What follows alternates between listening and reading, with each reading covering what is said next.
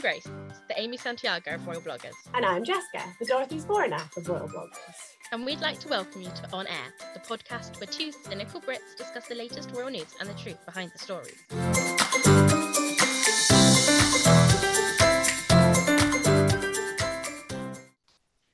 Hello, everyone, and welcome back to the On Air podcast. For us, it's breaking news because it's literally just happened. Of course, the first thing that we're going to be talking about is I was about to say long-awaited. Recently surprised. The 2-week awaited abdication of Queen Margrethe of Denmark. So, first thing to say before I kick off on any of the actual content of the event was I had to get up at 12 to be able to watch this, which for me on a weekend, getting up at 12 it's unfathomable. It's like what normal people would think getting up at 4 a.m. is like. And I would like to pitch for more nighttime events. So I think my pitch is really strong. I was actually thinking about this. If you imagine the coronation in the UK, imagine the procession in the dark, but it's lit with like torches, like flame torches, not LED torches. Like that would be so cool. That would look everything would look so much cooler in the dark. Yeah, exactly. With fire. Yeah. So that's my pitch anyway, is that more royals should have things at night. So the first part of the event was a procession where the Queen and the Crown Princess family left their home in Amalienborg, which is kind of like, it's a weird, like 4 buildings around a courtyard. The Crown Princess family left in a car. The Crown Prince and Crown Princess, and then Prince Christian and his siblings left in cars, and then Margrethe left in a carriage. So, okay, I'm going to start off positively. Okay. And say that there were huge crowds. I saw people like queuing up outside really early this morning. Well, not really early. And I was like, oh, like that's a lot of people. It looks quite grey and rainy, and a lot of it's like inside stuff. That's quite impressive. And then as it went on, I was like, oh, these crowds, they are packed. They've all turned up. Like this is the Leonor mania, but Frederick mania.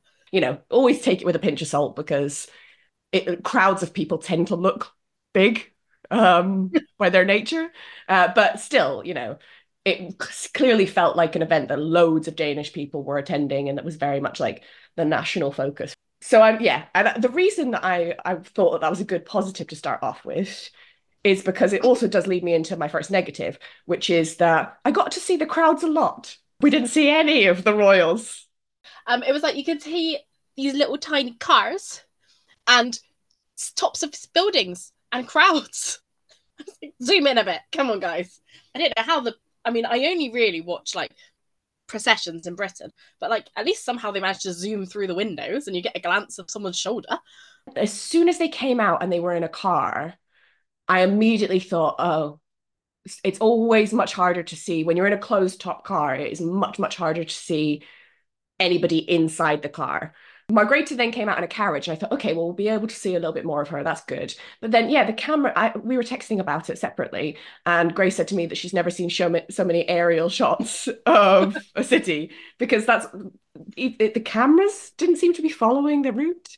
There was a lot of the soldiers, a lot of the crowds. So, I think in total, I saw like Prince Christian for maybe 10 seconds, if I'm being generous. It wasn't the most exciting event for me. I'm sure if you were there, it was great, and you were part of the spirit of it all. But like as an observer, you didn't really get to see much of the people who the event is actually about. But I will say, I'm not a procession girl. I said this in a few episodes because I'm not really a military person. I'm not really a horse person. But I think it would have felt really empty without it. It was a good idea to have the procession because it did make it feel a little bit fancier. It was giving sort of registry wedding vibes for a while. I like the fact that every time you say, I'm not really a like procession person, you immediately follow up with, but the best part was the fact they had the military there. I contain multitudes, Grace. I had a tiny little bit here about Mary's outfit, because we did technically get a glimpse of it. So it was a white dress. I really liked that it was white. It makes a really stark contrast in the images from Margrethe's accession to the throne, because obviously she came to the throne when her father died, so she was in mourning and she was wearing black. And I felt like it was really nice that Mary, like, it felt very conscious, like a really deliberate visual contrast. Yeah, I was really interested before the event about what colours they were going to wear, because, like, it's not, like you said, it's not a death event, but it is like an end and a beginning event. So I was like, are they going to be blacks? Are they going to be whites? Are they going to be like purples or reds for Denmark? But yeah, and I thought, I also was like, it's going to be really boring if they all rock up in a coat dress. So I was really impressed with Mary's outfit, because I was like, oh, it's giving me something. It felt like a very like fancy version of a sweater dress. It's one of those things where you know the pictures are going to be everywhere, and because it's not the most visually exciting day, like that's going to be the go-to pictures of the balcony shots later. So you want to make sure it's a memorable photo. So then it was time for the Council of State meeting, which is the actual part where the abdication happened. And because it's the Council of State meeting and it's very private, we didn't see anything for a while because they can't film that. But we have had pictures and things obviously afterwards. So we know that Margrethe is the first time we had like a proper shot of Margrethe in purple, which is a very royal colour, so 10 out of 10. She was sat at the head of the table where she normally sits in Council of State meetings. The Crown Prince Frederik was there and Prince Christian was there. And then Margrethe signed the form to say, I quit, handed her notice in officially. And then she stood up and they all did a bit of like musical chairs. So Fred sat in Margrethe's seat and Christian sat in Frederik's seat. And Margrethe awkwardly stood by the door and said, God save the king. And then she just went. She was done. Bye. Well, then carried on for a bit. When it started off, I was really irritated because I'd assumed that it would be like whatever needed to be done privately could be done privately, and then they would turn the cameras on and have people come in for the actual abdication. So then when it didn't happen, I was like, I cannot believe that I got up early for this. Like, I didn't see them in the cars at all, almost. And now I'm not actually seeing the abdication. Like, I got up early just to watch a man stand on a balcony for 7 minutes. What was the point of this? And then I went to the royal website because I thought, okay, well, maybe they will put pictures up straight away, or they'll put a video up or something so that I can see it quickly. However, the royal website has just a page that says that it's shut down to make changes because of the change of reign. So you can't access anything. And also I went on their social media and they had been linking to pages on their website like an hour before the abdication actually happened. I was like, why are you linking to a website that you either is closed or you're about to close? It's very frustrating. So that felt like slightly poorly planned. You know, we talked last week about how the rollout of this has actually felt really well planned. And this was the first moment where I was like, I don't think that they've thought this through. Yeah, it's like you've had time to update your Instagram bio. Yeah, not exactly. Sending me a link. Come on, guys. But then they did, as you say, they did eventually show it sort of slightly later on. There obviously was like a bit of a delay. And yeah, it was very matter of fact. She signed some papers. She left. She apparently said, God save the king before she left, but it took me a few watches before I even noticed that. I think the difficult thing is that I don't speak Danish, so I didn't know that like she'd said God save the king, and I didn't know what anybody else said in the meeting. So I can't pick up very easily on like the tone. Like I saw a lot of Danish people talking about how emotional this moment was. As somebody who doesn't understand the language, without like a physical display of emotion, it was quite difficult for me to like pick up on that. That's not a criticism. It's just like, you know, the difficulty of royal watching in a different language. But the one thing that did stand out to me was like, I don't know if he was trying to hold back tears, because some people do this when they try to hold back tears, or if it genuinely was how he felt. But Frederik looked like a 6-year-old at Christmas Day. Like gleeful. I think he managed to like almost like hold it back quite well until the actual abdication was signed. Yeah. Which could either be because he was so happy or so emotional and he was like, oh no, now it's hit me. But yeah, then there's a shot with Margrethe walking out the door in the background, and he's sat there like the head of the table.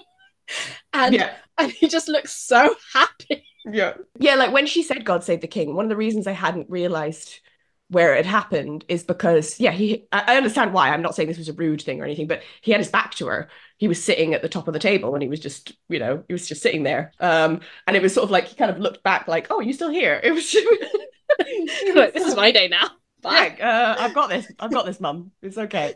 So yeah, she seemed quite emotional, but it wasn't like, it was very Margrethe. It wasn't like falling down crying. There weren't big physical hugs. There weren't like kisses and stuff in that moment. It was, and she kind of then went home. I do really love she's always had this energy.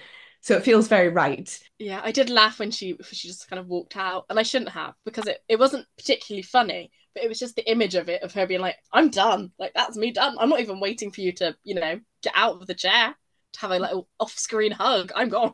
You can imagine her like putting on sunglasses when she walks out and getting into a sports car and just driving off into the sunset. It was very much like that. And then it was done. And then he was King Frederick X. I kept seeing that. Obviously, it was in Danish, but I kept seeing like Frederick X something. Yeah. And I was just like, Frederick something. What does this mean? I was like, and then after a while, my brain kicked in. I was like, oh, Frederick the 10th, not something about Twitter, which is where my brain went. I was like, Frederick something on Twitter. Weird thing to be putting up so continuously in this live stream, but that's not what they were saying. I made a joke on Tumblr, which I do think went very underappreciated, about whether or not Frederick would be similar to his relative Malcolm. Making a Malcolm X joke. I thought it was funny.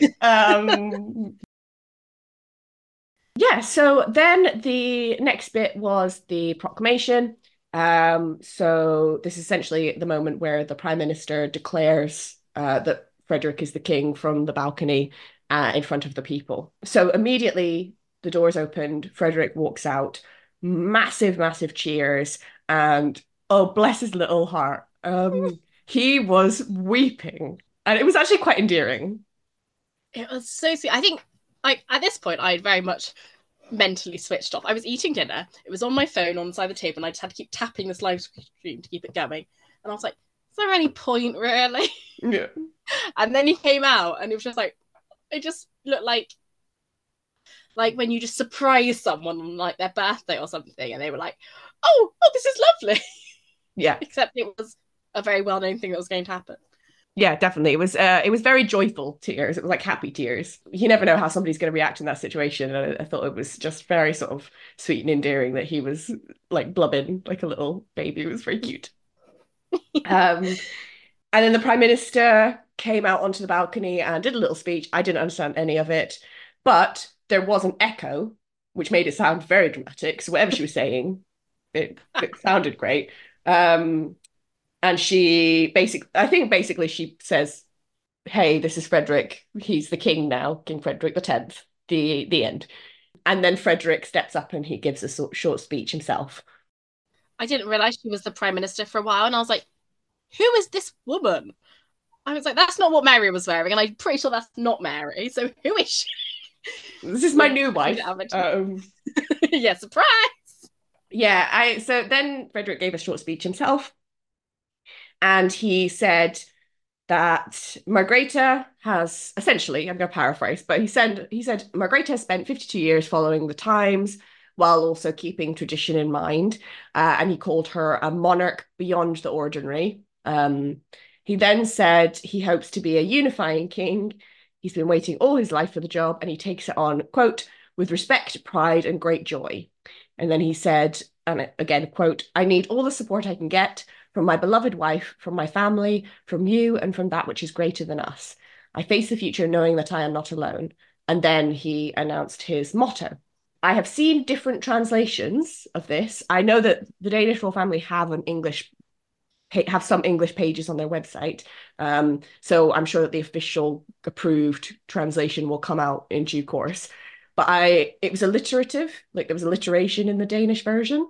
So the translation I've seen that I like the best because it keeps the alliteration is connected, committed for the kingdom of Denmark. That makes more sense than bounded, which is the other one I'm seeing the most, because it took me a while to figure out what they meant by that, because my head went to like bounding, and I thought, has he tried to hit a running pun in there? Because I thought that was a joke people were making. Yeah, it's always difficult with translations because like the literal translation often sounds silly. And like connected is sort of bound, and then I've seen other people say that instead of committed have said obliged. But I think they mean I'm getting the vibe of the what the motto means, but I want to keep the illustration. So that's the translation I'm going with for now, but they might tell us, oh no, we changed it. It's something else. So, I mean, good speech, short, snappy, hit all the points it needed to hit, not groundbreaking, but did the job. I like the fact they had mottos. I didn't know they had mottos until Margaret said she was going to abdicate, and I saw a bunch of people being like, "I wonder what Fred's motto will be." I was like, "What do you mean? What his motto will be?" And that's how I learned that some royals have mottos. And I went on a bit of a thing, being like, "Oh, that's a thing now." But yeah, I quite like that. I think it's fun. Yeah, so we are going to do an episode on mottos at some point. Not to do a spoiler alert, but it is on our agenda for the future. But just briefly, like some monarchies have the same motto, like in the UK, have the same motto, and it just travels through the monarchs. Whereas in Denmark, they all pick their own motto when they become monarch. The most notable thing about his motto, from what I've seen, is that I think that he is the first Danish monarch not to mention God. Yeah, I think someone said since like the 1700s. Maybe there was one then who didn't. Yeah, so it's definitely notable. He also didn't mention God in his speech because the monarch of Denmark is also head of the Church of Denmark, and he spoke about, quote, that which is greater than us, which I mean, I'm just going to say, as an atheist, I don't really know what that's supposed to mean for me because I don't believe in fate or destiny. So I don't believe that there is any kind of thing that could support him other than his family and the public, which he's already mentioned. But I appreciate that he made an attempt to be inclusive, I suppose. It's just that as, you know, as a person who doesn't believe in God, I'm sort of like, I know what you're trying to do, but that means nothing to me. So, yeah, but yeah, he made an attempt. Yeah, I'm not saying he's not religious, but it did very much sound like when someone who's not religious tries to be religious, they're like, Yeah. you know, spiritualism. Yay. Yeah. I mean, yeah, he said he was gonna like be committed to being an inclusive monarch, so it was probably an attempt to like recognize that not everybody in Denmark believes in God, but some people might believe in other deities, or they might believe in fate or destiny or luck, or so I don't know, something like that. But yeah, I have read that there are like some voices in the Church of Denmark who are a little bit concerned that he is not religious enough. But that's, I mean, it doesn't impact me. So yeah. But other than that, I thought it was, short and snappy, didn't ramble on, did it well. And I like the fact he wore his reading glasses. Yes. Representation for people who wear reading glasses. I respect that. Yes. I mean, I wear glasses all the time, but also, yes, appreciate people, especially because he's quite attractive. I think Frederick's quite attractive. Yes. When he's beardy, when he's clean shaven, he's not. But when he's beardy, he's quite attractive and handsome. So I'm hoping that maybe glasses will become cool again. Trendy. But not cool like where they were when I was young, and people who didn't need glasses would buy like cheap pairs of frames from Primark and pretend they needed glasses. And it's like, this is a disability. You're just literally trying on my disability for fashion. Like, don't do that. But cool in the way that like people are like, oh, she's got glasses, she's attractive, sort of thing. Anyway, this is a total ramble. Yeah, so that was quick thing. And then the Prime Minister left, or she'd already left by this point, I think. And then the family joined him eventually. So Mary came first, then Christian, then the other children, and then they kind of went out again in that same like in reverse order. Mary came out, she was in tears. Frederick was in tears. There was a little bit of a kiss, and she was wearing white, so it gave me strange wedding feelings. The children completely unfazed, it seemed. I was watching Josephine and Vincent, and they were like, "Oh my god, we're here again." They were just done. Yeah. They were like, "Oh, I had a birthday party I could have gone to this weekend, and now I couldn't go because Dad's got to become king." Yeah. Yeah. Yeah. What a burden. Yeah, it was just funny to me that like Frederick and Mary were so overwhelmed, and the kids were just like, "Yeah, of course these people are here to cheer us on. Like, we're great." Oh yeah, I liked because when Mary walked out, because Mary came out like maybe a minute before Christian did, and Frederick were like clutched her hands, like we've done it, and they was like sobbing and kissing, and it was I could just imagine all those like the Daily Mail with their think pieces on Mary and Frederick's relationship ready to go. Were like, damn it, I'm gonna have to rewrite that one. Take the hands away from the posting trigger. I imagine they had like two versions prepared. One was about how they look really tense with each other. And then the other one is about how Mary and Frederick defy their critics by holding hands on the balcony, sort of thing, because they do that all the time.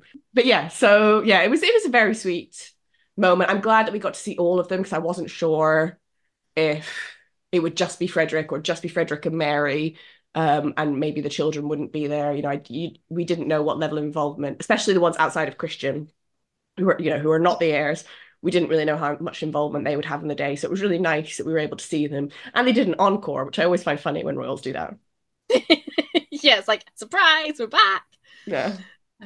Yeah, I did think when Christian came out on the balcony, because he blocked me seeing Isabella because he's so tall, I was like, harsh? Yeah. Just left the other three aside, have you? I was like, oh, no, they're there. Sorry, take that back.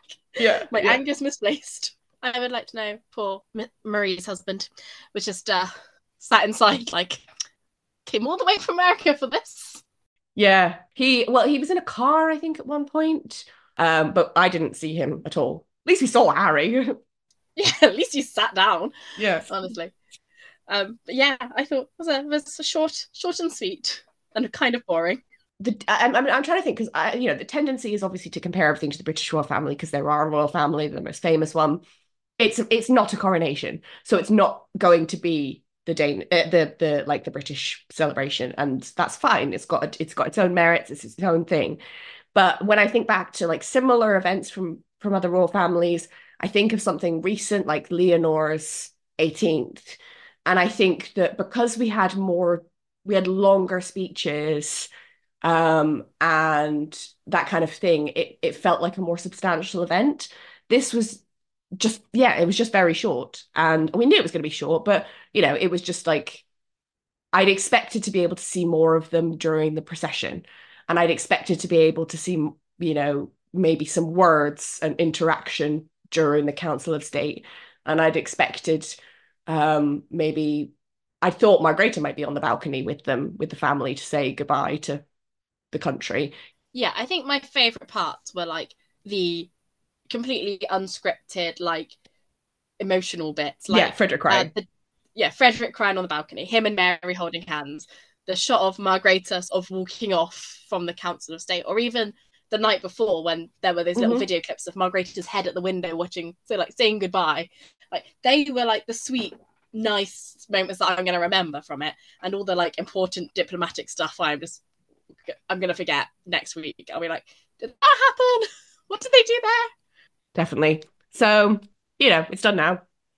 There are other things that are happening, but they're happening like while we're talking or after we're talking. And they're also like the more boring stuff, like changing flags. So about flags happening. Yeah, some flags are moving around.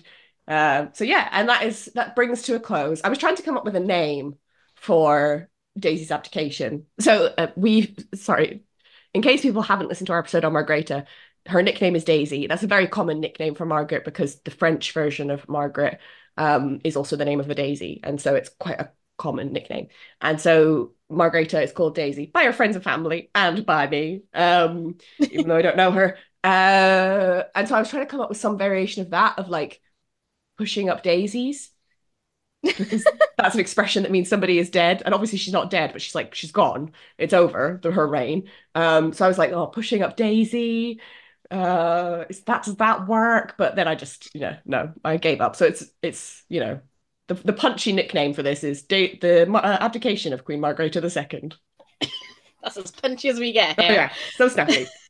Rolls off the tongue. Yeah.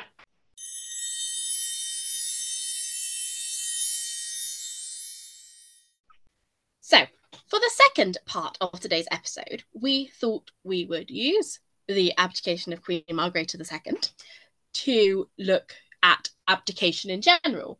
And obviously, we decided we would start by looking at what an abdication is. And I decided the most logical place to start was with the etymology of the word abdication. Of course you did. Because abdication is from the Latin word abdico, which comes from ab, which means away, and the dico, which is proclaim, which comes from the di, which is the speaking part, and the co, which is the out loud part. So it all comes together to mean proclaiming, going away. And way back when, it would just meant resigning. So I like to think that people were like, I'm abdicating from my role as a farmer. Yeah. But now we just use it for monarchs, unless you're the Pope, then you get to have your own special title. But yeah, now we just use it for monarchs resigning rather than farmers, sadly. Yes. We should bring that back for the wave of farmers that resign. They can't stop resigning, those farmers.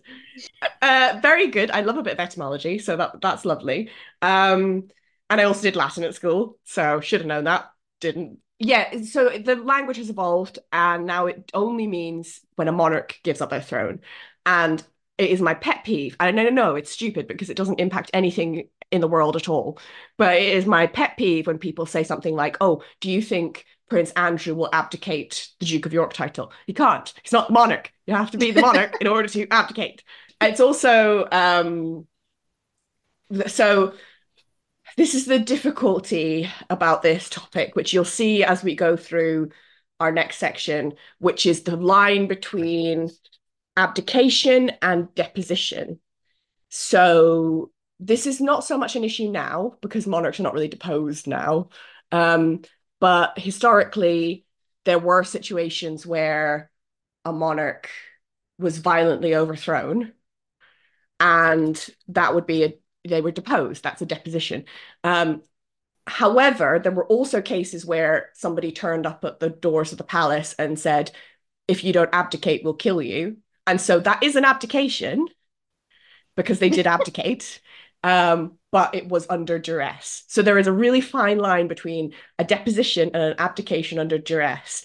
And I think some of it is just based on, there's that famous quote from the US court, which is actually about pornography. But it's, you know it, I know it when I see it. Like how he was asked to define pornography and he said, I know it when I see it. And it's the same thing of like, some of this is just based on feeling of what is a deposition and what is an abdication. Yeah, I think we are, spoiler alert, predominantly focusing on European monarchies because we initially considered the world and then realised how many people have abdicated. But there are other countries, for example, a lot of the Middle Eastern royal families had a lot of deposed royals in a row because of some of the political instability. They were just deposing each other. So it's a little bit simpler just looking at predominantly Europe. Yeah, like I was just thinking, like, imagine if we looked at like the Ottoman Empire, because they had to literally create a prison just for the other children, the other sons of the monarch, because there was so much killing each other. Yeah, we also start with current monarchies because otherwise we would literally never leave the room. Yeah. I mean, our next section is a breakdown based on Europe of the sort of history of abdication in each country. So who has abdicated and why did they abdicate? And it was really interesting doing this research, very time consuming, but I did really enjoy it because there was a lot of countries where I had no idea that they had all of this history of abdication. And I think we're going to cover more royals in one episode than I think we've ever done before, or any royal podcast has ever done before, probably. Yeah, we're just doing the whole of them. Yeah, every monarch. I think I looked at every monarch at one point or another. So let's start off easy. Let's ease us in gently with a royal family that only has one abdication, which is Monaco. And I should say that for countries like Monaco or Luxembourg, where their status has changed over the years, again, as an effort to try and keep this shorter, we started looking at monarchs based on when the country kind of reached the stage that it is now. So Monaco was not always a principality. It was just a little random place. And so we didn't count when it was a little random place. Same for Luxembourg. When it was a duchy, we didn't count the monarchs. We only counted when it became a grand duchy. In terms of Monaco, since it became a principality, there has been one abdication, which was Jacques I, who abdicated in 1733. And it's an interesting story because he was not actually meant to be king of Monaco, Prince of Monaco anyway. He was just a French nobleman. He actually had his claim through his wife, Louise Hippolyte, who was heir to the throne of Monaco. And it was decided when they got married that Jacques should rule alongside Louise Hippolyte, which is actually quite common. Less so by that point in time, but throughout history, you'll see lots of situations where female royals reign alongside their husbands who's not a royal, because together she brings the legitimacy and he brings the genitalia. So together they can do the job, was the attitude. However, Louise Hippolyte became Princess of Monaco and immediately backtracked and decided that she would be the princess in her own right and she wouldn't have her husband, which is, hashtag girl boss is what I've written here. So love that energy from Louise. And then she died. And Jacques decided, okay, this is his moment because their child was underage. And he decided, I'm going to be the Prince of Monaco now, like I was supposed to be the whole time. However, nobody liked him because he'd been seen as being very power hungry. He was not very good at being Prince of Monaco. Basically, nobody liked him. And so the opposition to him forced him out of the country in 1732. And then about 18 months later, he abdicated. And that's Jacques I. And I'd like to point out that all happened in the span of about 2 years. It was a very short reign. Yeah, they've only had one abdication, but it was a dramatic one. Yeah, so our next country that we're moving on to is Spain, because they're relatively close to Monaco, is my logic. And there's loads. Look, we're going to try and rattle through this as quickly as we can while still keeping it interesting, but there's loads. I mean, we could do an episode on Spanish abdications alone. The first one I had, he was Charles V was the name that he is known by historically, but in Spain he was Charles I, who abdicated in 1556. And I think, I mean, this is based on just what I assume, he might have the record for the most abdications in one go, because he was king. He was the Holy Roman Emperor, and the Holy Roman Empire occupied almost all of like Central Europe. He was also king in Austria, in Spain, in Sicily, in Naples, in Milan, and he abdicated all of them pretty much. So I don't think there's any other monarch who has abdicated almost every nation in Europe in the way that Charles did. You've kind of got to respect it a bit. If you're going to abdicate, do it right. And yeah, basically the reason he abdicated in 1556, and I quote, "I can no longer participate." So basically he had severe gout and a lot of other health issues. He'd also suffered some setbacks in terms of losing wars, and he wasn't very popular, but it was largely health related. So that was the first sort of abdication in Spain. The next one is one of the few monarchs who falls in this category. So this is Philip V, who in 1724 abdicated the throne. And the reason he abdicated was because he had a severe mental illness. Obviously, mental illness was not as well understood in the 18th century as it is now, but based on this, it seems like it was quite cyclical. So he could do his job sometimes and other times he couldn't. So it sounds quite similar to sort of bipolar disorder. But he had this severe mental illness and he felt that he couldn't do the job, so he abdicated in favor of his son. However, his son then died 9 months later. And so he is one of the small group who abdicated and then just became monarch again. And he reigned for more than 20 years. Which I respect. I like the fact there's a couple of them, surprising number, who abdicated and then came back. And they tended to be ones who abdicated and were like, because I think I could do better ruling with power. And then it didn't work out for them. Yeah, so those are kind of the older ones. We're getting into some more modern ones here. Grace? Are we in the Bonaparte era? We are. Not officially called the Bonaparte era, but Napoleonic era. Napoleonic era makes more sense. The first of this bunch is Charles IV, 1808. And he is very interlinked with his son, Ferdinand VII. So we're kind of going to do them at the same time. So Charles was the king, and there was lots of, as is Spain's right, revolts and, people wanting power. It was the French Revolution era, and he decided in 1808 to abdicate after a particular revolt, and he gave his throne to his son to sort of lessen the pressure on him, and then he went to Napoleon and asked him for some help. I'm like, look, we're having trouble, Napoleon. Please come and help us so we can take back over our country. Never and Napoleon said, great idea. How about I come and help you and just let my brother be the king? Yeah. And that's how Ferdinand VII abdicated very quickly after becoming king, and his Napoleon's brother Joseph Bonaparte became the king. And Joseph Bonaparte was already the king of other places. He was like the king of Naples, and he did not want to be the king of Spain. No one particularly liked him because the people who were loyal to Charles and Ferdinand didn't want this interloper in there. People who didn't want a monarchy in Spain were not happy to have another one. And it kind of put France in charge of Spain as well, which was never a good sign.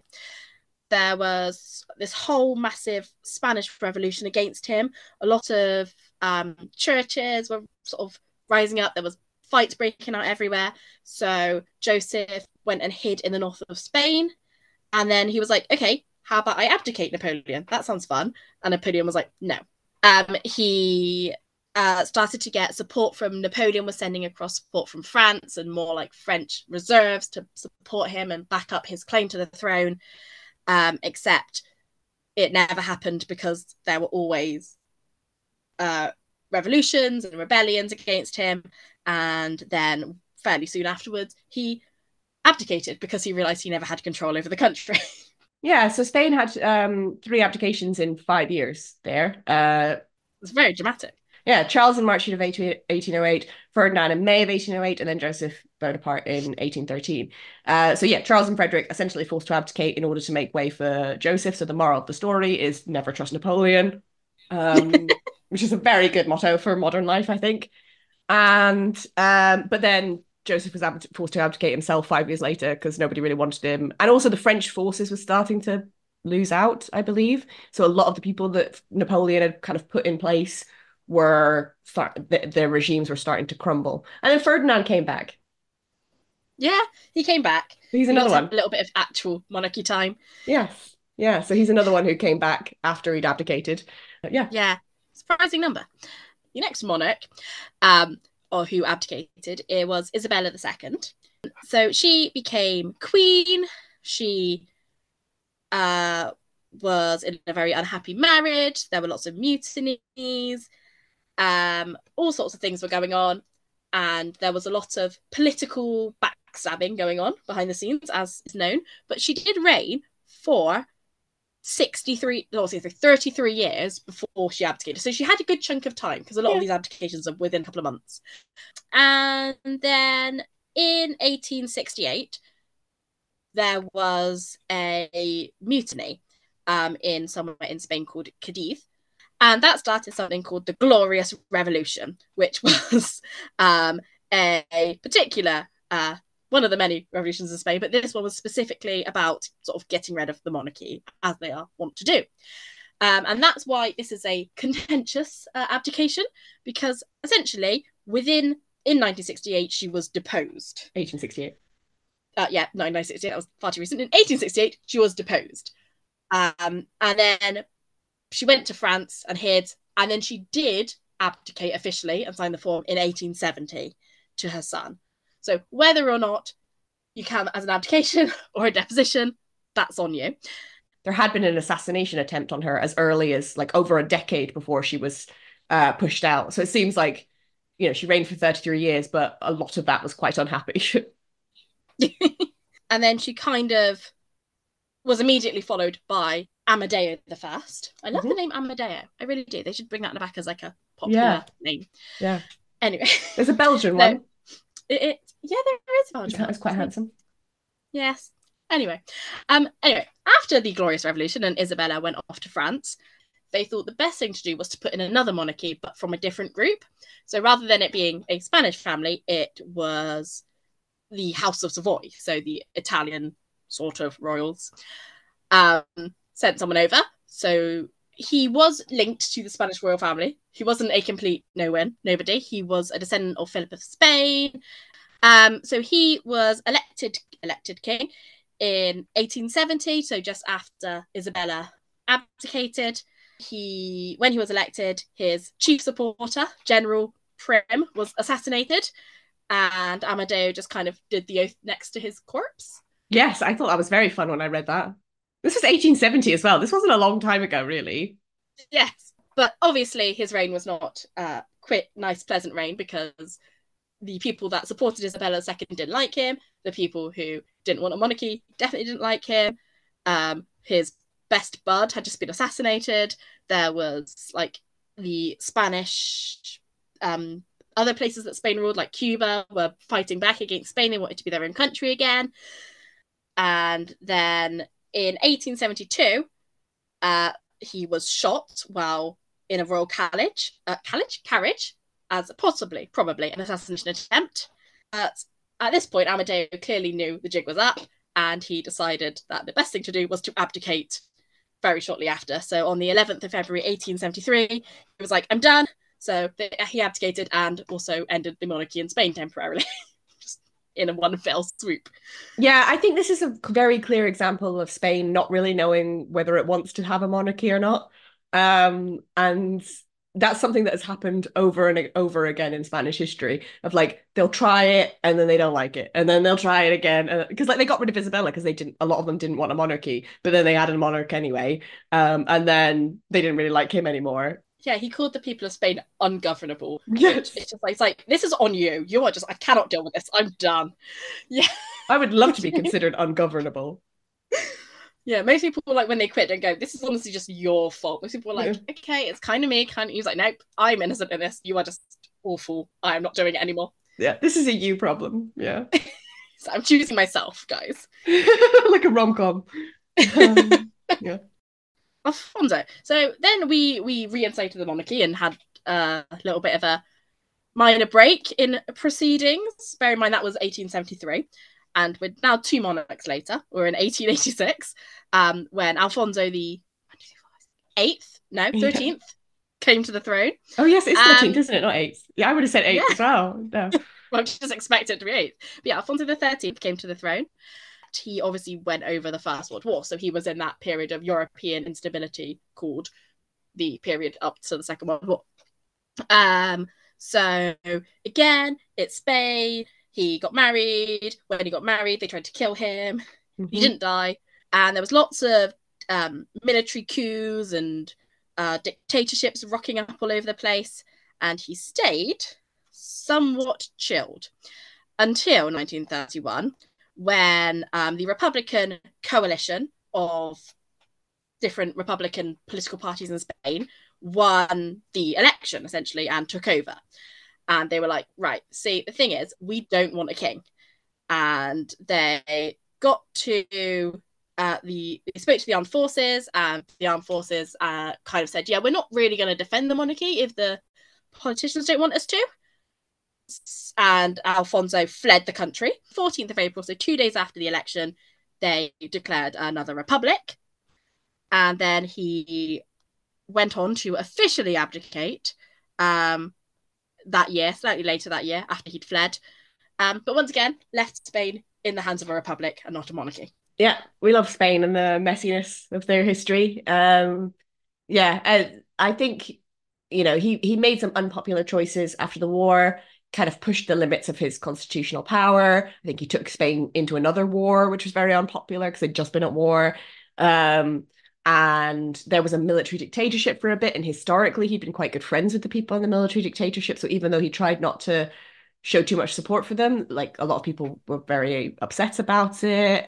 And then the next and final Spanish monarch to abdicate so far is King Juan Carlos. So we had Alfonso, then there was a Spanish Republic, then General Franco, and it became a dictatorship. And then in 1975, Juan Carlos I took over as king. And he had a very successful and popular reign for a very long time. And he was very beloved in Spain until 2012, when his popularity suddenly dipped because all these different rumours came out at once. So in 2012, we've spoken about this before, but there were pictures of him taken big game hunting in Botswana, which only came out because he injured himself. I think he broke his shoulder or collarbone or something. Yeah. So the palace had to announce that he'd been hunting big game in Botswana, even though he was the head of the World Wildlife Foundation Spain branch, and that caused a whole kerfuffle. People were very angry. He had to step down from a lot of things. In the same year, his daughter Infanta Cristina and her husband Iñaki were arrested for embezzlement and financial crimes. And Iñaki obviously was found guilty and went to prison. Just to add, he was also on that elephant hunting trip with his mistress, which was found out. And his wife is exceptionally popular, so people were really, really angry that he had this kind of flagrantly flaunting his mistress and going on holiday with her. And then in 2014, he announced he wanted to abdicate because he didn't want his son to wither like Prince Charles. And I was like, dude, he's the godfather of your son. You're the godfather of his. And he kind of was like, yeah, I'm abdicating. I'm really old now. I want to move on to the next generation.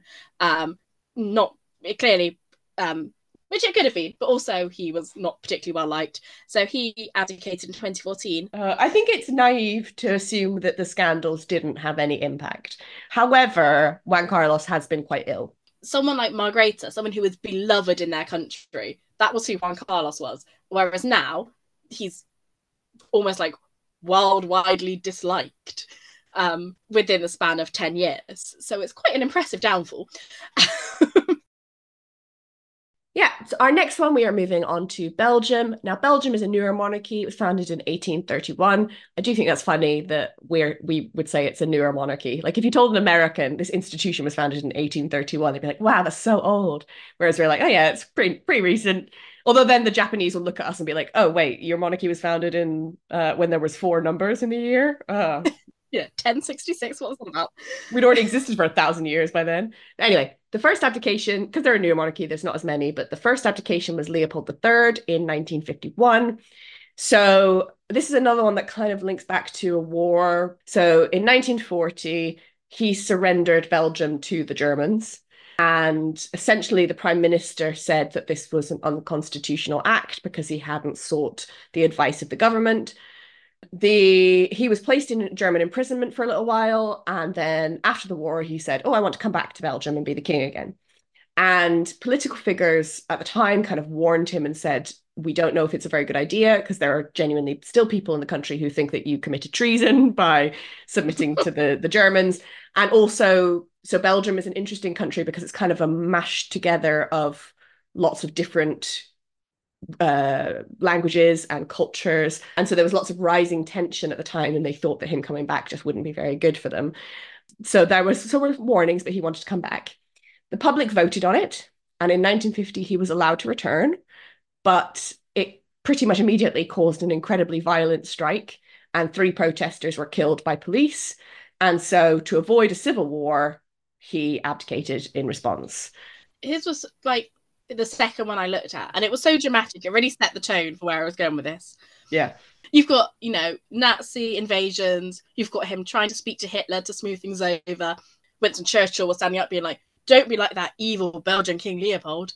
And it was just, didn't know there was so much Nazi Germany links to the Belgian royal family. I was very interested, very invested in this plot twisty device. Yeah. And then the other abdication was King Albert II in 2013. So we're moving into a more recent one that some of us might remember. So it's another interesting one because he was in the midst of a court case at the time because a woman named Delphine Bellel, I think that's how you pronounce it, she claimed that she was his secret love child, had been born from an affair that he'd had. And that she wanted to be recognized as his daughter, and eventually she was. We'll talk about that in another episode probably someday. So there was a bit of a scandal at the time. However, it wasn't bad enough that he probably couldn't have got through it. And apparently, like, when he told the prime minister that he was going to abdicate, the prime minister like begged him to stay on because he was actually he wasn't that unpopular. It was like one scandal that he probably would have been able to get over if he'd handled it in the right way. He's the one where, he claimed that it was because of his age and because of his health. And I think I actually do believe that because his scandal was actually comparatively minor. Like, he could have got through it. And again, Albert has been very, very sick since he abdicated. And it's, regularly, the few times we see him, he's, can't walk unaided and kind of things. And he'd only been king for less than 20 years. Yeah, because he inherited from his brother rather than his father. So yeah, he hadn't been monarch for this massive long period of time. So he definitely could have sort of held on to the throne. But then I think in the post-abdication of Albert II era, looking back, I think it was the right choice. Yeah. So moving to Luxembourg, the first one we have is Grand Duke William I of Luxembourg. But he was the Grand Duke of Luxembourg from 1815 to 1840. And there was all sorts of things going on. And this was back in things going on such as the dissolution of the Holy Roman Empire, which I always forget happened fairly recently and not in the Jesus era. Napoleon's going around doing his Napoleon things. He did a little treaty with King Frederick William III, where he gave part of the Netherlands to Prussia in return for becoming the Grand Duke of Luxembourg, which is how he took over there. And then he did some royal things and some religious things, and those religious things, such as reforming the faith and changing some of the language up a bit, started to cause negative feelings towards him. And then there was a revolution in Belgium in 1830, and he failed miserably at crushing that rebellion. So in 1839, Belgium became independent, their own country.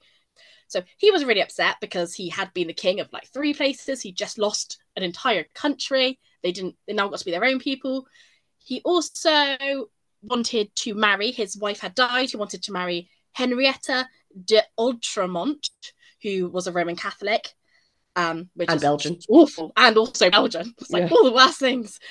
Apparently, in Luxembourg in the 19th century, being Belgian and Catholic was the worst thing in the world. So everyone was furious about this. They were like, how dare you? You are the reason why we got lost Belgium, because you changed the religion and she's Belgium. Anyway, so he thought, you know what? I'm going to do this for love. And he abdicated in 1840. Pretty much it. He showed very little interest in Luxembourg throughout. So it was a separate independent nation. That's why we've included him. But he treated it as an offshoot of the Netherlands and tried to force Dutch on them, tried to force Catholicism on them, various other things that were very unpopular. So it's no wonder that they were kind of like, And then when Belgium got independence, they're like, excuse me. That was us. So then we jump to the 1900s, with Grand Duchess Marie Adelaide of Luxembourg. So she ruled during World War I. She came to the throne in 1912. Just call it a throne in a grand. I don't know what we call it. Anyway, I'm going to call it a throne. However, and she is German. She was descended from Luxembourg royal family at this point. Was obviously had German links. William II. And people kind of assumed during World War I that she supported the German forces because she wasn't actively opposing the German invasion, because the German forces were stronger than the Luxembourg forces. Luxembourg tried to hold out, but they didn't. So essentially, they're like, you know what, come on in, just try to kill us. So everyone was like, you, German sympathizer. Her and her sisters worked as kind of nurses during the war. And as a result of that, they would care for any soldiers, so Luxembourg soldiers, French soldiers, German soldiers, which also didn't really help.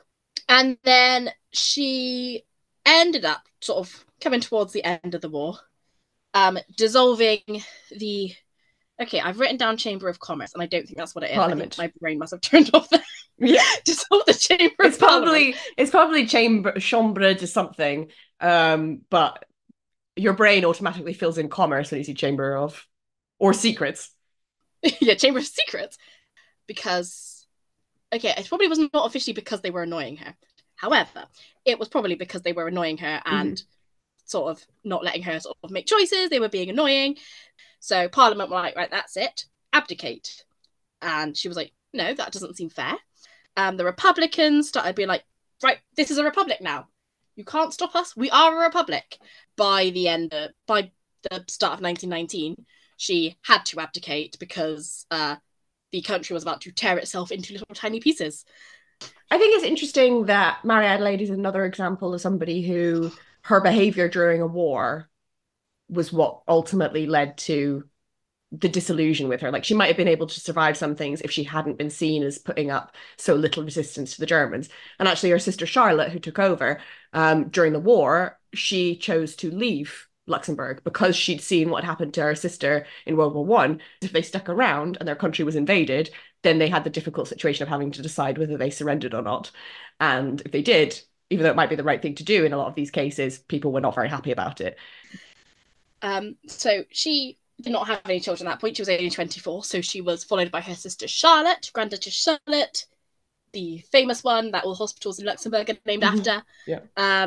In early 1960s, she started to sort of give all the responsibility to her son, like the Queen did with Charles. She started that little takeover of responsibilities, but essentially abdicated because she'd been doing the job for 50 years and was done with it at that point. She was old.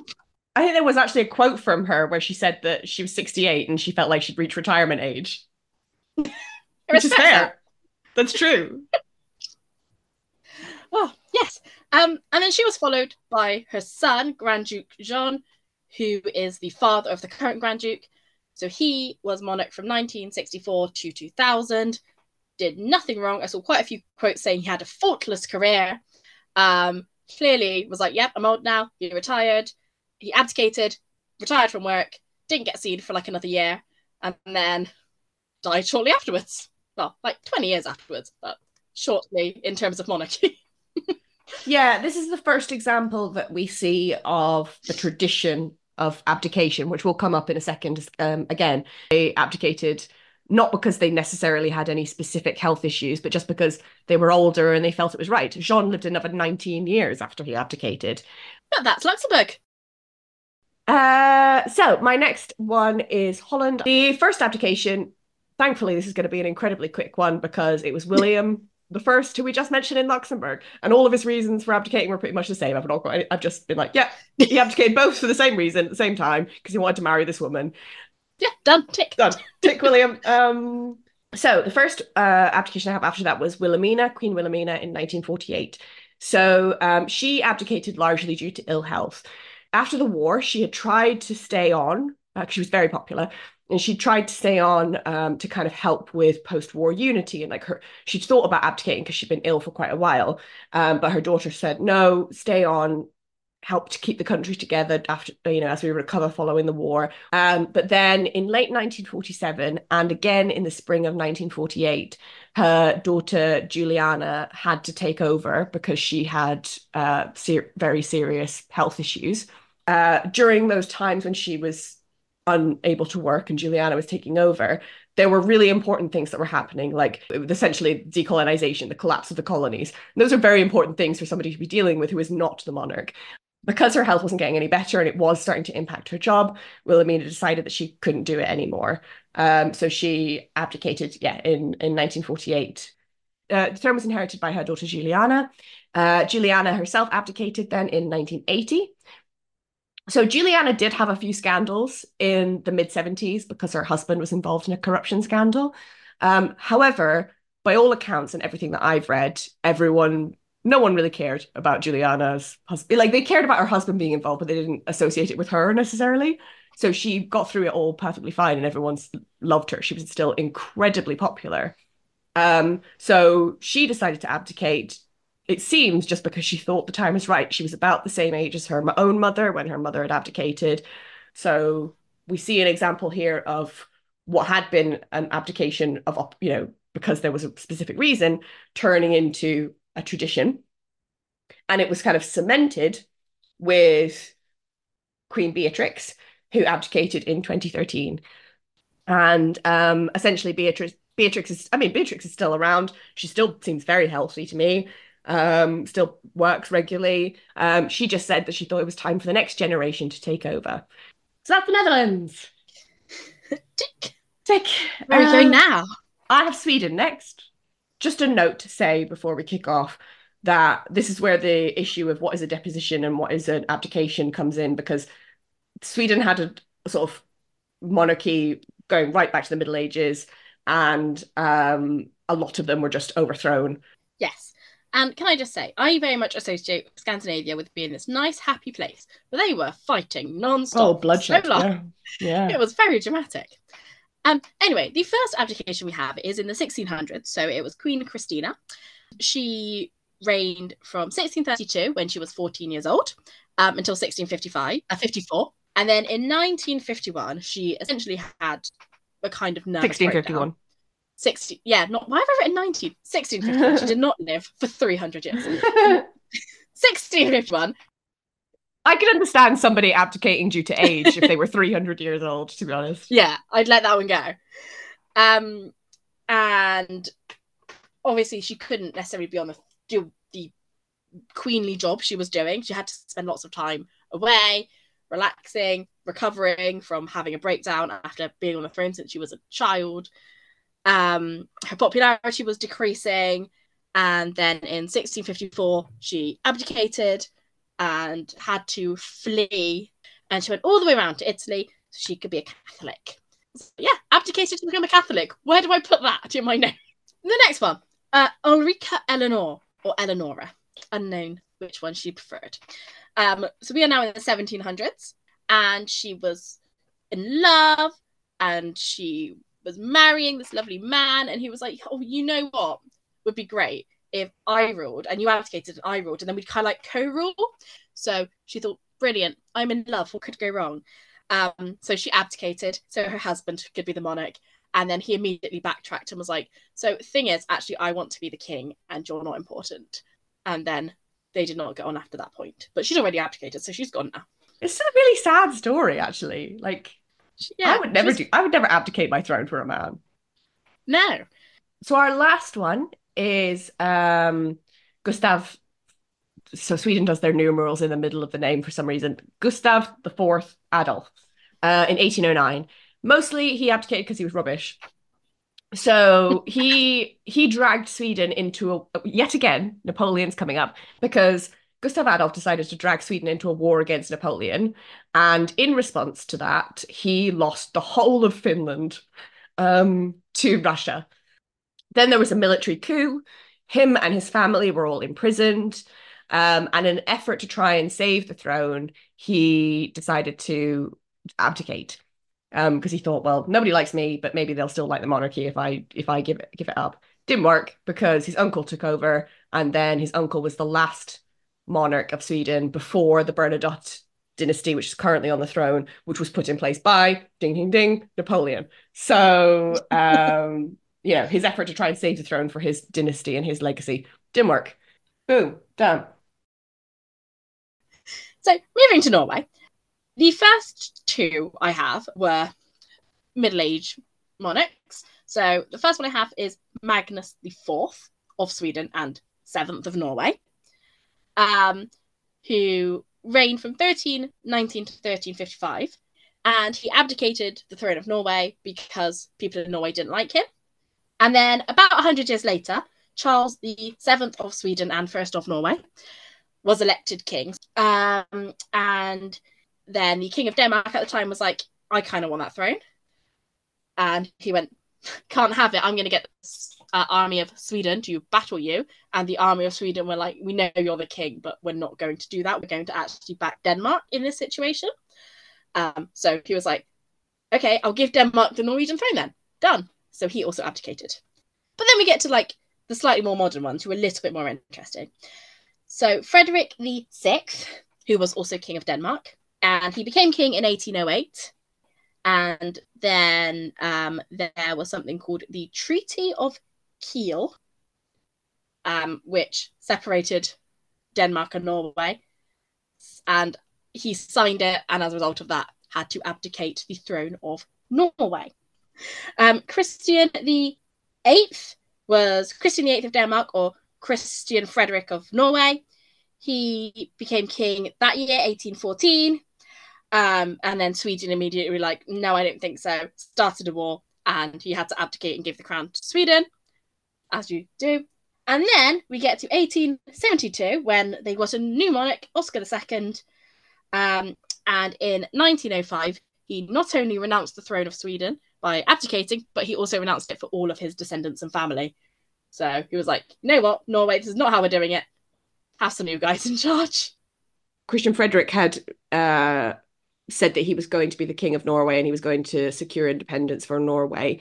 But then he lost the war, and as part of the peace treaty, he had to abdicate. But that didn't mean that the sort of sentiment in Norway that they wanted to be an independent nation hadn't gone away. this was an interesting thing. The Norwegians voted to leave, but the king refused to make them an independent nation. And then the politicians all resigned because he'd refused to do that. But he then refused to acknowledge that they'd resigned. So there was a massive constitutional crisis because they all of the government weren't doing anything, but the king refused to acknowledge that they weren't doing anything. And so eventually Sweden kind of organized a more official referendum, and to sort of, quiet everyone down, a more official independence referendum.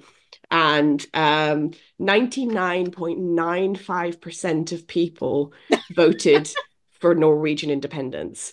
So yeah, they had some negotiations and then he went, nah, I'll give up the throne now. Okay, I'm done. Yeah. Yeah, so our next category is Denmark. Famously, as we've been hearing constantly throughout the last couple of weeks, it's been 900 years since the last abdication in Denmark. So the last abdication was 1146, Eric III. There are not a lot of primary sources from 1146. So we don't have any idea why he abdicated, but I think he died in the same year. Yes, he did. So maybe health related. Yeah, I'd go with that. I'd suggest that. Yeah. But yeah, so that's short and sweet, Denmark. Thank you. Next one is our bonus European monarchy, which is Japan. We've added them in because they've had a fairly recent abdication, but also because for about 1,000 years, everyone abdicated. Can I just, so even like Japan's interesting because they have a whole section of their monarchy, which is, they're all probably legends. They're all probably made up. Yeah. So even if you exclude those ones, I started counting as I was going through, because I for all of this, I went through every single monarch that these countries have ever had. And I went through the list and I was counting as I was going, and I got to 30 monarchs who had abdicated, and I was still in the 1200s. So that's when I stopped counting and I thought, okay, I need to look at what the system is that is going on here. Yeah, and essentially there was this little thing where they were like, once children hit the age of 3, where they can walk, they are spiritually right to rule.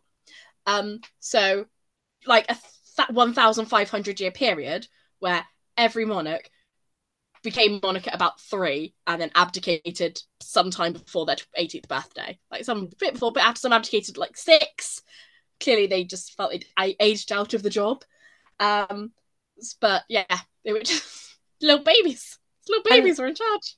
They also had this thing called cloistered rule, which was where the emperor would abdicate, but essentially still have power. Kind of like a job share, but for the emperor of Japan. And usually they retired to a monastery, which is why it's cloistered. But they still worked and this, I think this system continued up until like the 19th century. So it was kind of like, even though you were giving up the throne to you were giving up the throne to a 3-year-old, basically. So you would still continue to rule in some way, even after your abdication. So it was a bit more fluid in Japan. There was one that I noted just because I thought it was funny. His name was Go Mizunoo, and he abdicated in 1629. And it was actually because of a controversy and not because of this whole thing that we talked about, because he allowed monks to wear purple robes. And everyone got upset because this purple robes were supposed to be for certain monks and not other monks. And that caused him to abdicate, which I think is probably the best reason for an abdication of any on this list.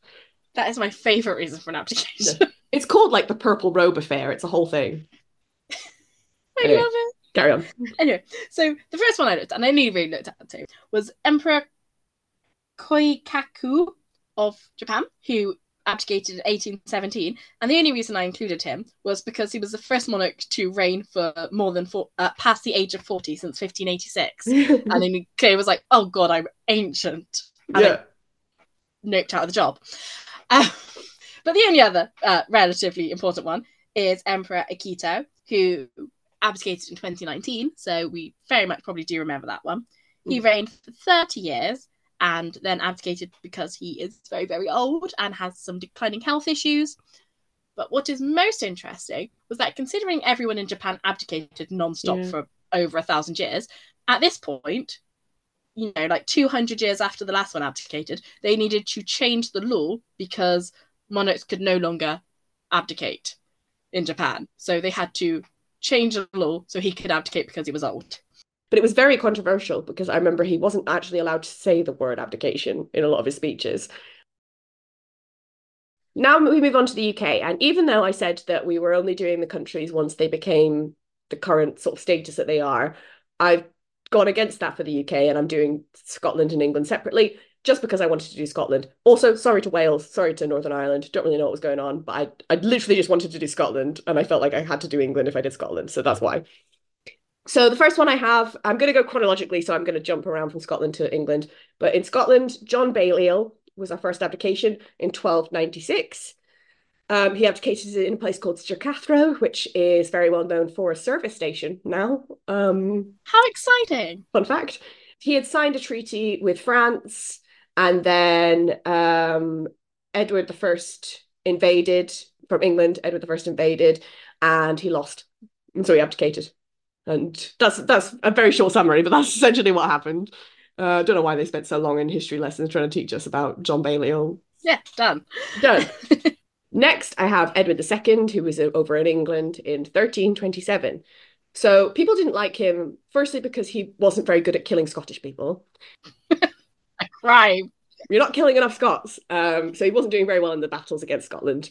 But the main reason is, and his story is quite famous because he had a quote unquote male favorite. Everyone hated him. And because he refused to kind of get rid of his male favorite, there was a civil war. He was also at war with France at the same time, and his wife was Isabella of France. So she went over to France to negotiate a peace deal on behalf of her husband. But while she was in France, she switched sides and she had a new lover, and they invaded England together. Love Isabella of France. She's one of my favorite royals.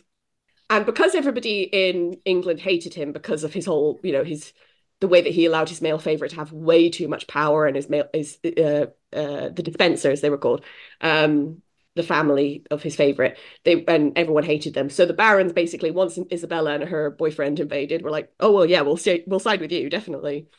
And so after much discussion, they sent a representative to the king, and they said, either you abdicate and we allow your son to take over, we will end your bloodline. We will force you to abdicate, and your child will not be able to take over the throne. Faced with not much choice, he decided to abdicate. Next, we have Mary, Queen of Scots. We're going back to Scotland in 1567. This is another one that was sort of an abdication under duress. So Mary was a Catholic. So immediately coming into Protestant Scotland, she was viewed with suspicion, and she was also a woman. So people were like, oh, she's a woman and a Catholic. Terrible, don't like her. And then in 1567, her husband, Lord Darnley, was murdered. And a lot of people believed that she did it, or they didn't actually believe that she did it, but they knew that they could accuse her of it. And it would be a good reason to get her off the throne because she was also a woman and a Catholic. And this was just convenient. And then to make matters worse, she eloped with the guy who was considered to be the ringleader of the plot to kill her husband, a guy called Bothwell. This is a topic for another day because she was very possibly kidnapped. But to them at the time, they were like, okay, so your husband died. We all thought you did it. And then you ran away with the guy who we thought masterminded the whole plot. So a group of Scottish peers captured Mary and forced her to abdicate in favour of her infant son. And look, I love Scottish history in the 16th century because it was so messy. Essentially, this was all because the Protestant lords wanted to have power and they didn't want Mary to have it. And by having a monarch who's an infant, you have more control. I like that. I feel like you learn more about Mary, Queen of Scots in Scotland than possibly I did in England. To get that vibe. Yes, we did. Although I read a book that's all about, it's basically an examination of whether or not she killed Darnley. Which is very good. I can recommend it to people on our Instagram. But then everything was pretty chill. We became the United Kingdom of Great Britain and Northern Ireland. And then famously, I think the most famous abdication in history, Edward VIII in 1936. So many people will tell you that Edward VIII abdicated for love. He abdicated because he wanted to marry a woman named Wallis Simpson. And us Brits, in our snobbish attitude, mean way we have, mean Brits, We didn't like the fact that she was American and she was a divorcee. We thought that was terrible. And so we forced Edward into abdicating to be with the woman he loved. Now, that is the incredibly romanticized version of their story. I mean, firstly, I saw articles that were in various newspapers as early as 1929 that were talking about rumors that he was going to quit being monarch, that he just didn't really want to do it. So this is not something that came about overnight. Like for a long time, everyone had kind of thought, oh, I don't really think that he wants the job. I don't really think that he's going to be very good at this. Then Wallace was also believed by the government to be the lover of a Nazi. And so therefore potentially a Nazi asset or a Nazi spy. And this was in the run up to World War II. People could see it was coming. And Edward was an incredibly careless person who would show his girlfriend, who was also sleeping with a Nazi, official government documents, top secret government documents that were in his red box. And so in the guise of the government, he was a threat to national security in a time when we were leading up to the biggest war that we have ever seen. And he also, when he wasn't showing off his documents to Wallace, he was also just not reading them. And so, yes, there was an element of the church in particular, and also it wasn't just the UK, it was also Australia and Canada and all these places who were like, oh, no, I don't think that the head of the church can marry a divorced woman whose husband is still alive. I don't think that's fair, blah, blah, blah. But also he was really, really bad at it. And given the fact that after he abdicated, he allegedly did plot with the Nazis and he definitely did go and meet Hitler, I think they probably made the right choice. Yeah, so we made it through. We got it. We got there. Whew, exhausted. I hope this was interesting. I know we rattled through a lot of things, but I hope that you learned a little bit of something, but also weren't bored to tears by just us reading a long list of monarchs. So we've gone through all of the abdications in the past. I think if we want to kind of sum up, I would say that broadly speaking, there are kind of there's like a spectrum of abdications.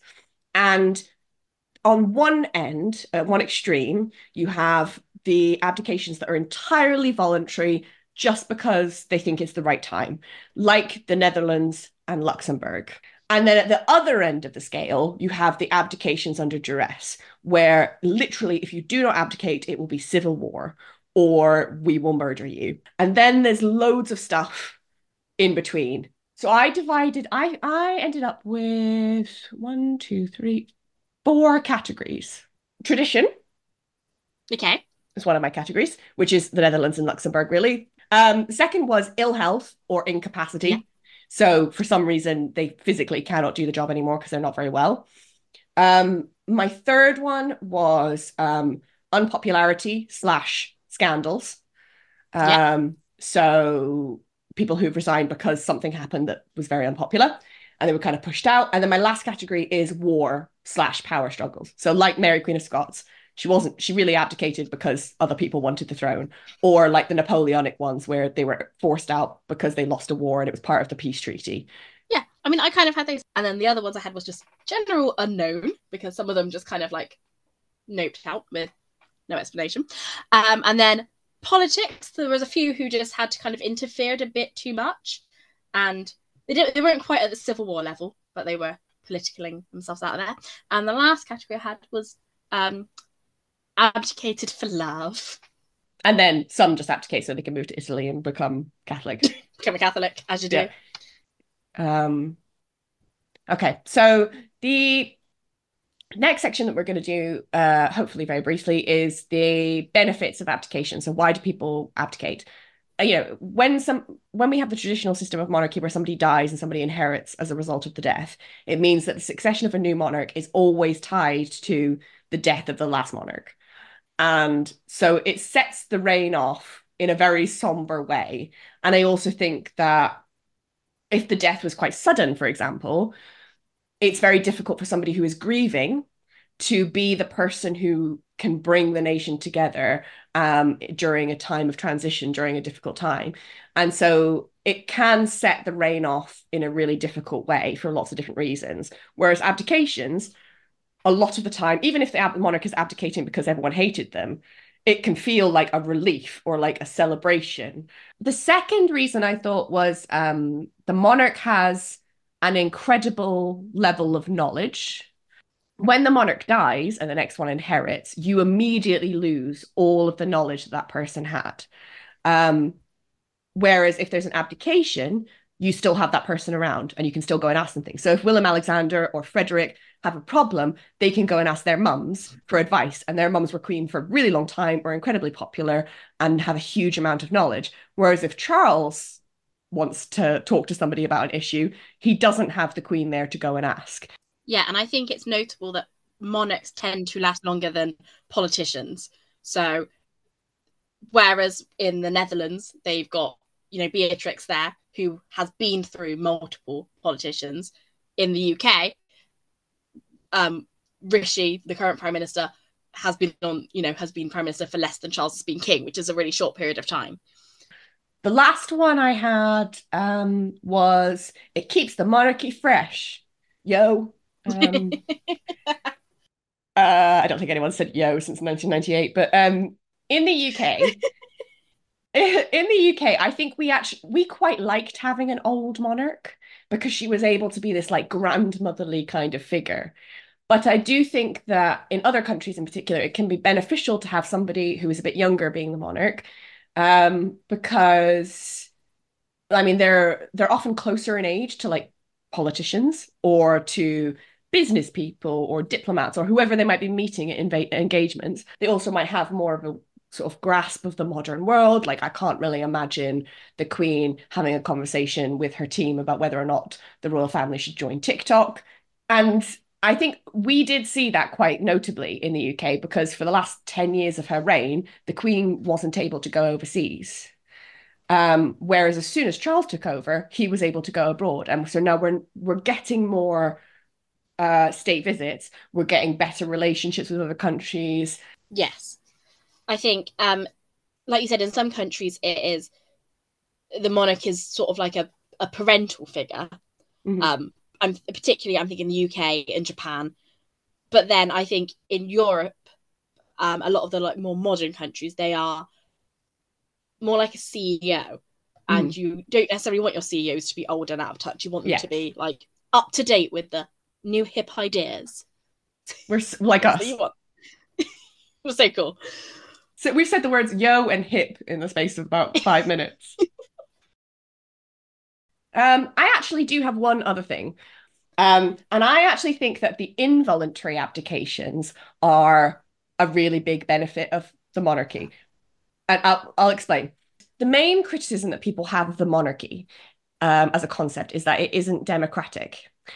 However, if you look at examples of the involuntary abdications, the sort of abdications under duress that we've had over that we gave earlier, they were almost always because the people and or the government hated the monarch. So I think it is true that we don't vote for the monarchy. We don't vote for our head of state. However, I still would argue that they draw their legitimacy from the will of the public, which is democracy. That's what the definition of democracy is. So history has shown time and time again that if a monarch crosses the line, they won't last very long. And my comparison that I've got is like they're like Weebles. Do you know Weebles? Yes. So Weebles are children's toys that have like a weighted bottom. And the slogan of Weebles is that Weebles wobble, but they don't fall down. And I think that that's what is going on with monarchies. I think you can push a monarchy by, for example, having somebody who decides that they want to be an absolute monarch. And that's like pushing the Weeble over. But then something happens, something kicks in where we've decided that person has crossed a line. So we remove them. And then the Weeble like finds its way back to center. When we talk about the benefits of abdication, we often talk about like the voluntary abdications and all the great things that come with that. But I actually think that the involuntary abdications, the one where they were forced out by the public, are the most interesting to me because to me, they demonstrate the fact that actually a monarchy can work in tandem with democracy. Yes, I think that makes a lot of sense. And I thoroughly enjoyed the Weeble analogy. Weebles wobble, but they don't fall. Monarchies wobble, but they don't fall down. I love it. So if abdication is so good, we've just run through 4 benefits of it. Why doesn't everyone do it? And I think one reason why everyone doesn't do it is tradition. We spoke about how some monarchies now have a tradition of abdication, but traditionally, the way monarchies were passed down was from heir to heir, often after the death of the previous monarch, either through old age or war. And monarchies are at their heart traditional entities that like to do what has happened for hundreds and thousands of years, and that's why they're so popular, because they're this stable thing that doesn't fall down. So that's essentially it. That's why a lot of monarchies don't abdicate, because they are traditional entities that do traditional things. Yeah, the connotations of the word abdication differ. And it's interesting because it won't be until George has children where we have a generation of direct heirs to the throne who didn't know someone who was around when Edward VIII abdicated. Oh, wow. So, the royal family believe that George VI died prematurely because of the stress caused by his brother's abdication. In the Netherlands or Luxembourg, they've had a few generations of people who were very popular, abdicating at the height of their popularity, and it being a good thing. Another reason is leading back to religion, because many monarchies are very intricately linked with religion. The leader of the Danish royal family, the British royal family, all sorts, are the head of the respective religions of those countries. And religious vows are for life, like a marriage vow. So, for example, the British Queen Elizabeth II, took the vow whenever she became queen, and was then going to follow that vow through because she was a deeply religious person. It's 2024. I want to get rid of the idea that we all believe that the monarch is anointed by God, because I've genuinely had messages being like, how can people think that the monarch is anointed by God if this? And I was like, no one does. It's 2024. But there is, for very religious people, which the royals are, they are making an oath in front of God that this is essentially a marriage to the nation. So I do think that it's very serious to them to break that. Yes. And I only had one other benefit, which is another reason why they're not doing it, which is society / what is the point? So I think this very much depends on the culture of the country where the monarchy is, because I think it was fundamentally different in the Netherlands and the UK. Because in the Netherlands, they accept abdication as part of the done thing. Whereas I think in some places, if monarchs are abdicating, there is kind of a vibe of, then what's the point of having them? If it's just a normal job that you can quit, then it's not this extra special thing that's separate from politicians or anything else, because you could theoretically just have 10-year monarchs or 20 or 30-year monarchs, and you know kind of when they're going to end. Yeah. So there is a kind of if monarchs are, I don't want to call them special, but they're in like their own little category. And if you take away things that make them special in their own little category, like they rule for life, then suddenly people go, well, why do we have them when we could just have someone else? Yeah. Even if you look at a fairly secular country like Sweden, I mean, obviously, Carl Gustaf could turn around next week and decide to abdicate. I don't think he will, because when he was asked about it, the head of the court said, here's his statement where he said he's not going to abdicate. So there's no plans, but, there was no plans for Margrethe to abdicate. But if you watch documentaries and things with Carl Gustaf, he talks about the king as being the king is like his identity. Like, to him, he is king 24/7. He doesn't go to an office and become the king and then go home and be somebody else. So in a way, it's like giving up the throne is kind of would be giving up who he is, who he has pledged to be for his entire life.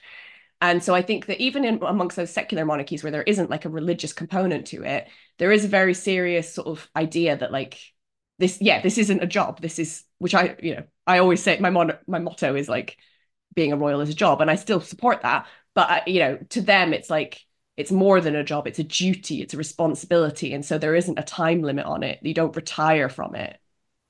I did not know he said that, but I think that's a really good point, because it's always a thing in my head where I think if I was a monarch, I couldn't abdicate because I'd be like, but I'm too emotionally attached to being the queen. Yeah. So I get that.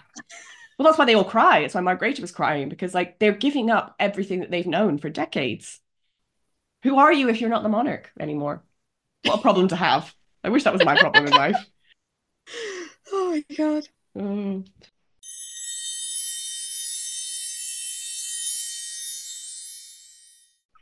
So that is all we have got for this week. We hope you enjoyed the coverage of a recent event and then us talking about things that happened in the 12th century. We will probably return to this episode, this topic, more than once, but probably to look at the legalities of it, unless, something really dramatic happens. And then at some point, when the next 10 years, we'll be back to look at the other countries, because I did make notes on them and we are going to cover them. Feel free to head to our Instagram page to look at any sort of links we can find from the abdication of Margrethe, and also to look at any previous episodes we have. But until next week, it is goodbye from me. And goodbye from me.